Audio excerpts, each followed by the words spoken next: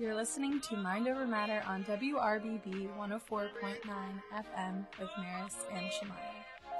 Hi everyone, this is Shemaya. I'm so happy that you tuned back in for another episode of Mind Over Matter. And this is Maris. Mind Over Matter is a mental health podcast where we discuss various topics about mental health in hopes of minimizing the stigma and celebrating self-care. Mental health matters, let's talk about it.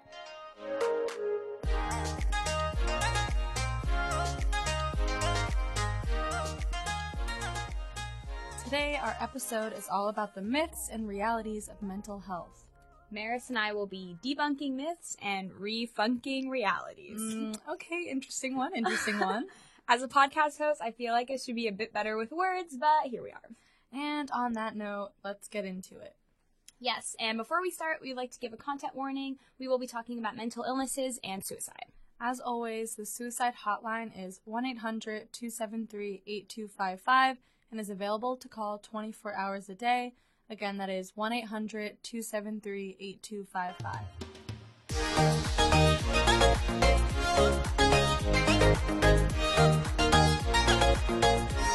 Okay, so the first myth we'll be talking about today is probably the one that irks me the most, and it is that mental illness is not an illness to the same extent that a physical illness is.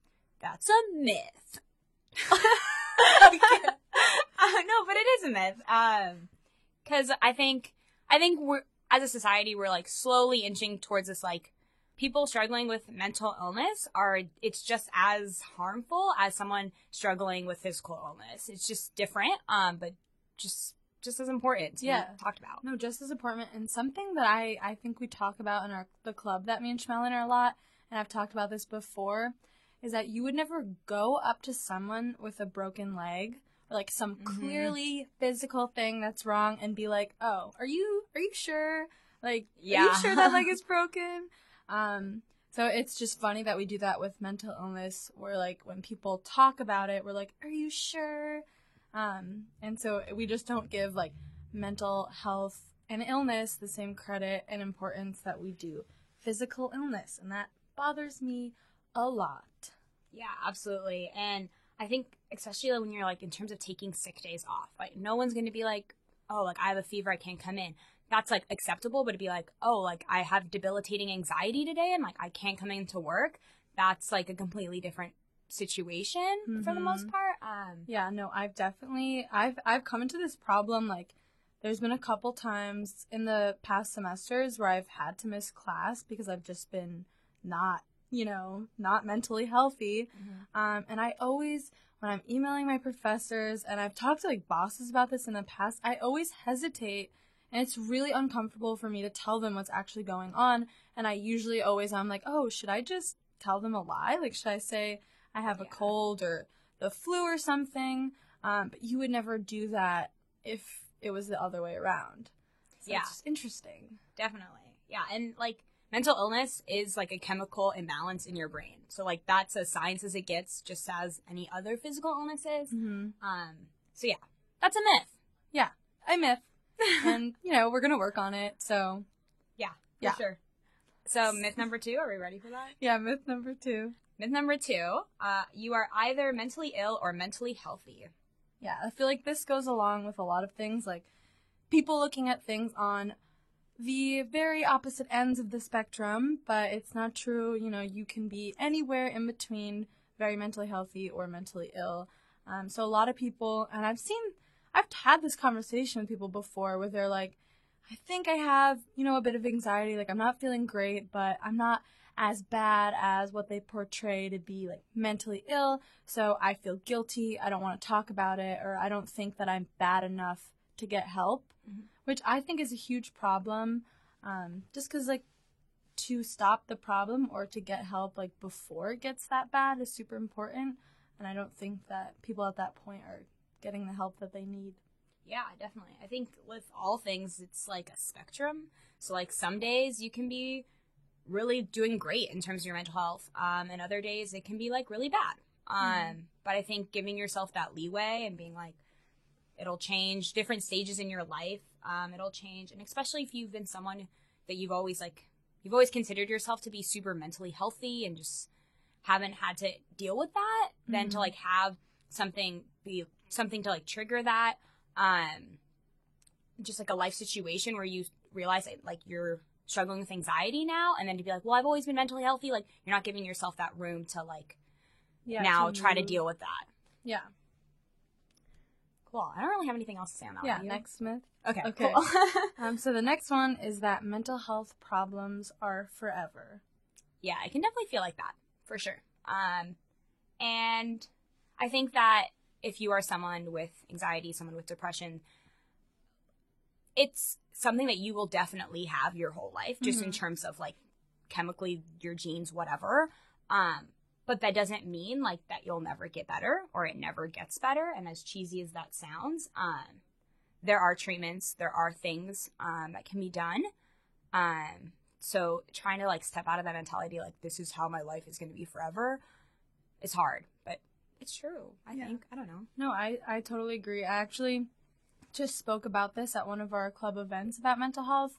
And I was talking about how at one point in my life, when I was a bit younger and I was, like, in the midst of struggling with my eating disorder, that's truly, like, I took that and I kind of defined myself as that. And so, like, most of my interests, most of the things I talked about revolved around my eating disorder. And I got super into it, just, like, awareness for it, which I still am.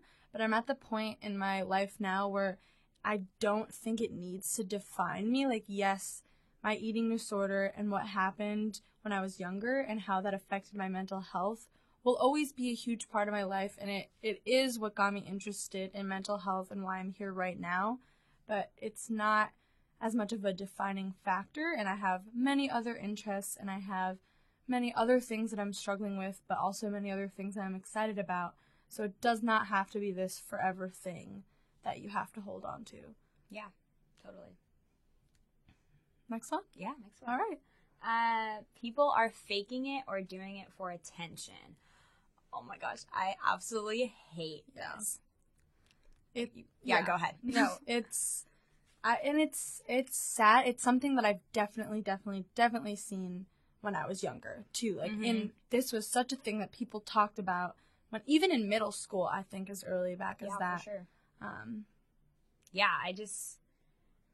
I feel like I saw a lot of that, like when people would post things and another person would be like, oh, she's just doing it for attention, or he's just doing it for attention, like he does this all the time and he's never done anything about it. And it's like, okay, well, what if he does? Yeah. What if she does? What if they do? You know, like, it's never worth it to have that attitude about something. And also, no one wants to fake having depression. It's not something that you want to have. And what you may see as someone faking it could just be a cry for help. And you don't know, like, what it can mean to someone to have someone actually respond to that. And that brings us to something else we want to touch base on, which is another myth, and that's when someone attempts to die by suicide, it is a cry for help. And the reason that we don't want to think about attempting to die by suicide like this is because up until that point, there have been other cries for help that maybe have not been noticed by people around them, or have not been treated properly. So, how do I say that? Yeah, like, no, I think that's exactly it. Like, no one is attempting to die by suicide as a cry for help. And it can be really, really damaging and toxic to ever say those words out loud to someone else who might be having suicidal thoughts, or just in general, like, just, I think if anyone, like, can get anything out of this specific topic, it's like, just never assume that, because it does more damage than good. Yeah. And be there for people, like, throughout and not till they get to that point. Right. Exactly. I felt like when there was like definitely like a handful of like students in my like high school that people always like, oh, they're doing it as like for attention or whatever. And like, whatever you feel that way, like the least you can do is like, if you don't feel like you are in a position to help them or reach out or like let them know like that you're there, and you're worried about them, like refer them to the counselor, refer them to like someone who can help them. Cause it's always worth it. Yeah. You never know. Like, love your friends. Yeah, love your people. friends. All right, so moving on to the next one. Should we move on to the next one? Yes, let's go. Okay. This one bothers me so much, and that is when people say, just be more positive and you'll feel better. Yeah. It's the worst.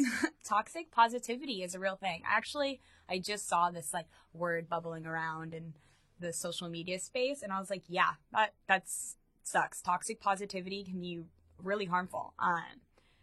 But it's essentially when someone, instead of like the opposite, which is like toxic negativity, it's when someone's constantly being positive, and when, you know, I feel like people can relate to this when you're like venting to a friend and they're like, oh, like you're being so dramatic about that. Like, it'll be better. Like, if you just smile and move forward. And I'm like, okay, but I'm sad right now. Yeah, so let me be sad. I've been my entire life called dramatic. And whether that is true at all, maybe it's true a little bit, but it comes to the point where people who are saying that are ignoring the clear positive signs of different emotions that the person is presenting them, and they're coming to them with these feelings because they trust them. So to open up to someone and have them shut you down by just saying to be more positive is very harmful. Yeah, it's super invalidating. It's like, I think there's a fine balance for sure. I think that in terms of just general mental health, not necessarily mental illness, I think that we can all try to have a positive outlook on things for sure. But when you're telling someone that repetitively, it can be super invalidating. Yeah. And so that kind of brings up the difference between helping yourself and like this idea of just be positive. Right. Because you can do things throughout your life that make you feel better, but that's different than. Yeah. No, I get what you're saying. And it's like this, it's invalidating. Like I keep reusing that word because it's also like, that's not what mental illness is. Like, it's a literal chemical imbalance in your brain that, like, by putting a smile on your face and, like, being this positive person isn't necessarily going to work. I think there is, like, some truth, like, in being more positive and giving out good energy, right? But that's just invalidating because that's not how mental illness works. Like, You know what I mean? Yeah.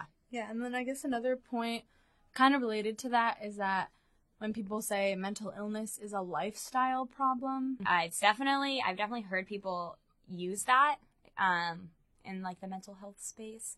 But kind of like I just talked about, like mental illness is literally like an illness. Is an illness. Like, it's not a lifestyle problem. Like, there's things you can do to make yourself feel better, but at the end of the day, like, you have that chemical imbalance and it is what it is, and you can work towards it, but it's not necessarily like how you're living your life all the time. Also, saying there's something that bothers me, like people could say, okay, mental illness is a lifestyle problem, but there also could be things in someone's lifestyle that are signs of a mental illness, and I think there's a difference there. Oh yeah, like let's say someone is experiencing addiction, there's going to be signs there. They're experiencing depression. I mean, at that point, they might not be getting out of bed a lot. They might not be eating much, things like that, which you could take as, oh, that's just their lifestyle, but don't blame it on that and them choosing to be. I think that's a good sign or something that people should be aware of for, hey, maybe this thing that someone does a lot is a sign that they have mental illness and need some help. Yeah. Yeah, absolutely. That turned into a little bit of a rant, but I feel pretty passionate about that one. All right. Should we go on to the next one? Yeah. So myth number 6, I believe. Yeah. You don't need therapy, just take a pill. Or on the flip side of that, you don't need medication, just go to a therapist. Right. And I think that people discount the fact that these both work hand in hand. So if you're on a medication, you probably should also be going to a therapist. And if you're going to a therapist, like, there's a chance that you might want to go on medication. So a good thing is if you have a mental illness and are struggling with that, or just want to take care of your mental health, I always see a psychiatrist and a therapist at the same time, and that balance out kind of both sides of my mental health. Absolutely. And I think that, unless you're a professional, don't be giving out professional advice. Yeah. We try really hard on our end not to do that, in terms of especially in terms of medication. But I think that mental illness is unique in terms of other illnesses, that everyone is different. And I mean, I guess all bodies are different. So with everything, everyone's different. But Just because you have anxiety and your friend has anxiety, just because what's working for you is working doesn't necessarily mean it's going to work for your friend. And so I think that rather than, giving your like food for thought, just like encourage them to go see a professional. Yeah. Because, I mean, if you go see a doctor, a psychiatrist, a psychologist, therapist, anything, they're going to be the ones that can give you those tips and can set up that really personalized path for you to treat your mental illness. Totally, yeah. But yeah, I don't know. Okay. I'm moving on to number 7. So number 7 is all people with mental illness are violent and dangerous. Yeah. I think media loves to perpetrate this. And we definitely want to have a whole podcast about this. But I think there's been a lot of like different films and TV shows coming out where like the villain also has a mental illness, and then it's kind of perpetrating this mental illness as the reason for their violent behavior, especially in terms of people with schizophrenia. That's just not the case. Yeah. Very little violence in society is actually caused by people who are mentally ill, which is not what you would think based on the kinds of movies and articles that come out. One that bothered me, and we're going to do a whole podcast about mental health and media, but I think it was the movie Split that portrayed this in a really negative light. So just think about that even when you're watching these movies, like the image that they're portraying about people that are actually struggling with these mental illnesses. Yeah, absolutely. Yeah, and in terms of this like specific myth, we like got a little bit of information about this, and there was a survey conducted by mentalhealth.gov in 2014 that said people with mental health problems are not more likely to be violent than other people. So most people with mental illness are not violent, and that only 3 to 5% of violent acts can be contributed to individuals living with a serious mental illness. The statistic was pulled in 2014 off mentalhealth.gov. So yeah, that myth is debunked. Okay, moving on to the next one. So number 8, mental health problems don't affect children. Any problems they have are just a part of growing up. This one bothers me a lot. I think, luckily, when I was growing up, when I was struggling with mental illness, my parents were like, okay, we'll take you to go see a specialist, and we'll treat this as it should be. But I've talked to a lot of my friends that their parents completely discounted their experiences with mental illness, and were just like, oh, you're a teenager. Teenagers are supposed to be moody, or like going through that, which really just pushes this idea that... Yeah, no, totally. Yeah, absolutely. I agree with you. Yeah, I used to nanny for this, like, preteen who just get really emotional a lot. And her mom would just be like, girls, that's how girls are. And I'm like, well, okay. But no, there's definitely, like, clearly something wrong there. Like, she just had a hard time processing her emotions and, like, needed someone to, like, tell her it was okay to cry. And it was okay to be sad and okay to feel those things.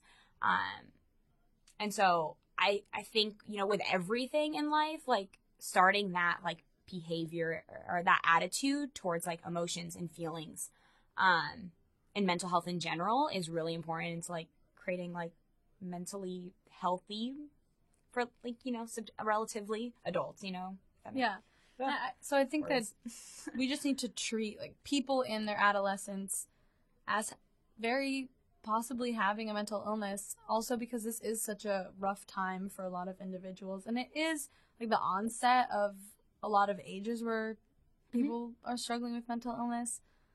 Yeah, definitely. It's like if you're tackling this earlier on, it gets better, right? So you're not struggling with this for a longer time. And I think for any people out there who have siblings, because I feel like a lot of our listeners are college students, like, be that person for your sibling maybe, or, like, anyone younger than you. Like, let them know it's okay to have emotions. Like, help them find whatever they need to find so they're not struggling for these, like, years. You know what I mean? Yeah, so especially if you didn't have that person for you, like, I think it's super important to be that person and be those ears that someone can tell their emotions to, because it is hard to find those people. Yeah. So if you have someone that you can be that for, I mean, that'd be really great. Yeah, absolutely. And we pulled a couple of other like statistics in regard to like this myth. So it's 1 in 5 children and youth struggle with mental health. So it's a huge percentage. It's 20%. Math. I'm sorry. And 70% of adult mental illness begins during childhood or adolescence. So that's exactly like what we talked about. Yeah. If you get ahead of it now, you build that culture within your own families, within your friends.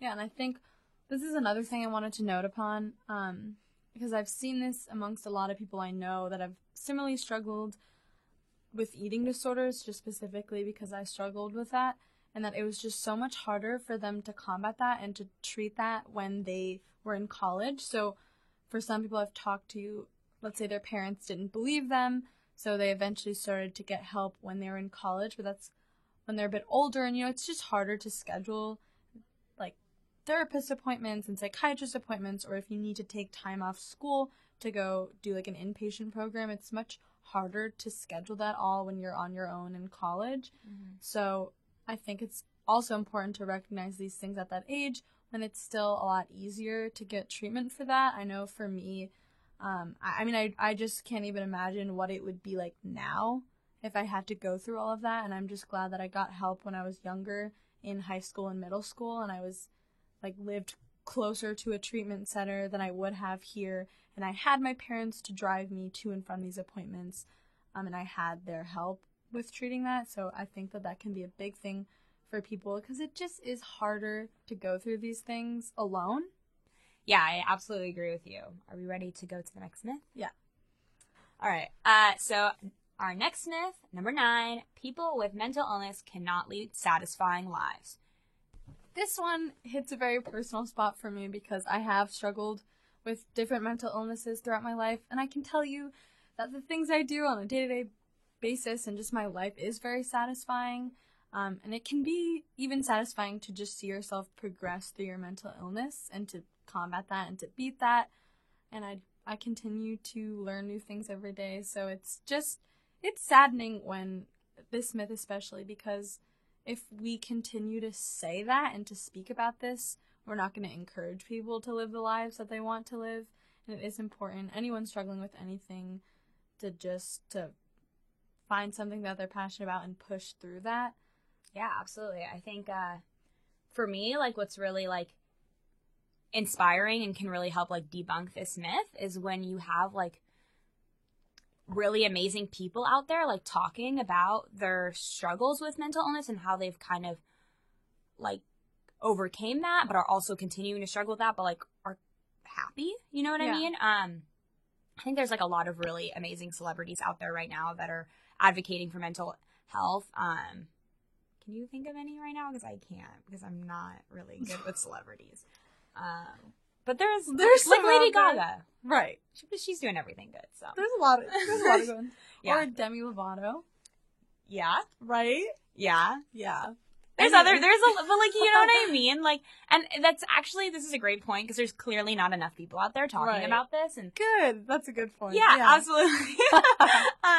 But in general, like, when we start talking about it, we can show people that it gets better. And I, like, that statement can be so cheesy, but it's so true. And, like, I think in other spaces too, not just necessarily in, like, entertainment celebrities, but with, I don't know, like, I, for example, like, I want to, like, one day, like, have my own company. Like, it'd be pretty awesome if I could see, like, a CEO out there being like, yeah, like, I have anxiety, but here I am living my life. Yeah, me and Shmal went to this brunch the other day that was about, like, eating disorder awareness, and some of the panelists there had been people who struggled with eating disorders throughout their life, really troubling into their early adulthood, and yet they turned around and became therapists and started, like, treatment centers. So that's just another, I know whenever I hear stories like that, that's super inspiring, because it's like, hey, you struggled with this, and yet you turned it into a career, and now you're using your knowledge and your experience to help other people going through this. I think that's really awesome. And seems to be very satisfying. So yeah, absolutely. And then there's a really cool quote, which I thought was like, I don't know. I like numbers. They make me feel better about things. You know, nearly 70% of people living with serious mental illness have achieved at least one major life goal that was significant to them in the past year. And that statistic is from NAMI, which is really awesome because I think it's like the little things sometimes, and that's also a big thing, one major life goal. We've talked about in other podcasts, but like goal setting can really like be helpful in terms of being like, yeah, I did that. Mm-hmm. Right. And these goals don't have to be big things. Like, I feel like a lot of times we look at success as like owning your own company, right, or inventing something, doing these crazy big things. And yes, that is success, but it also could be getting out of bed, making a home-cooked meal, like seeing your friends, seeing your family, like spending the whole day without maybe taking a nap, like going outside. That can be very satisfying and can be like those little successes. So I think we just need to looking at these things on smaller levels and not saying like, here's the one picture of what success is. Yeah, I agree with you, but I also think like it's a good balance of having like those big things and then those small things. Like I usually like to like goal set in like an impossible list. Actually, a friend of mine was recently telling me about this, where she like has a list of things that are like what she would consider like impossible to do, right? Like just totally outside of her skill set, outside of like what she's comfortable with. And then she has a list of like what she can do, like what she feels like she can do. And then it's like really satisfying when she gets things like that off of her impossible list. So yeah, a nice balance. Yeah. To be like, yeah. All right. And our last myth. Yeah. So our last myth for you today is that only professionals can help the mentally ill. Yeah, no. And not to knock professionals, because obviously if you are struggling with a mental illness, you should go see a professional, but allies are powerful. Super powerful. There's definitely things that professionals should be doing, only professionals like should be doing, you know what I mean? But I think that for a lot of people, like myself included, I like that first step in like fully helping myself was having someone else reach out and be like, yo, can I help you? And like knowing that I had like a really good support system. And yeah, I think that's like the first step. And then you can get into like getting professional help. Yeah, I think that one of the things that helped me the most when I was struggling with these things is just like talking to my sister and having my friends be like, okay, I understand, like I'm here for you. Mm-hmm. And especially finding people that are struggling with similar things, having someone that like truly understood what I was going through in different aspects and facets of my life was probably the most reassuring feeling and something I could ever ask for. So reach out to those people in your life because they're there for you and they can be a lot of help. Yeah. So. Honestly, it literally, like, it takes, like, 5 seconds out of your day to just, like, hit up that one person that maybe you haven't talked to in a couple months and just be like, hey, thinking about you. Just want you to know that I'm always here. Mm-hmm. Like, if you need anything. It really makes a difference. Like, I've definitely received some of those texts before and, like, it's made me feel a lot better because it's just, like, having that, like, thought in the back of your head of, like, I have people that, like, if shit hits the fan, things go wrong, like, I can reach out to them. And, like, they will be there for me and, like, love me unconditionally. It's pretty amazing. I feel very lucky. Me too. And when I do kind of get hesitant about reaching out to people, because it's scary to be like, hey, I need help. And I don't want to bother you because you're probably busy. Just think, I always flip that around and be like, if any of my friends from a long time ago, new or old friends, reached out to me, I would be like, yes, I'm here for you. Like, I will help you. So there's no reason to believe that people don't care about you in the same way that you care about people. Often that's like your mental illness trying to be like, no one cares. No one wants to know how you're doing. And that's most often not the case. And sometimes like you yourself have to reach out and be like, hey, I need help. But then then it cannot feel really amazing. Because you took that first step in helping yourself. Because, yeah, like Mara said, if it was the other way around, you would help someone too. Mm-hmm. But we kind of wanted to finish off with, like, how do we debunk these myths on a day-to-day basis? And I think the biggest thing is talk about it. Like, that's why Maris and I started this podcast, is like, when you start talking about it, it's no longer weird. We're breaking down that stigma, like, by every conversation we have, even with just, like, your close friends, with your family, like, whatever that starts to spread. Just breaking down those barriers, breaking down those walls, and being like, yeah, I'm living with a mental illness, and I'm doing okay. But sometimes I'm not doing okay, and That's also okay. yeah, that's also okay. You know what I mean? It's like having those conversations. If you can, like, I never, like, if it can be debilitating to your own mental health to, like, say something, but, like, call people out on their shit. Like, if people are gonna say things that are, like, incorrect, just be like, hey, by the way, like, that's not cool to say. Like, this is why this is wrong. You know what I mean? Like, yeah. Educate your friends. Yeah.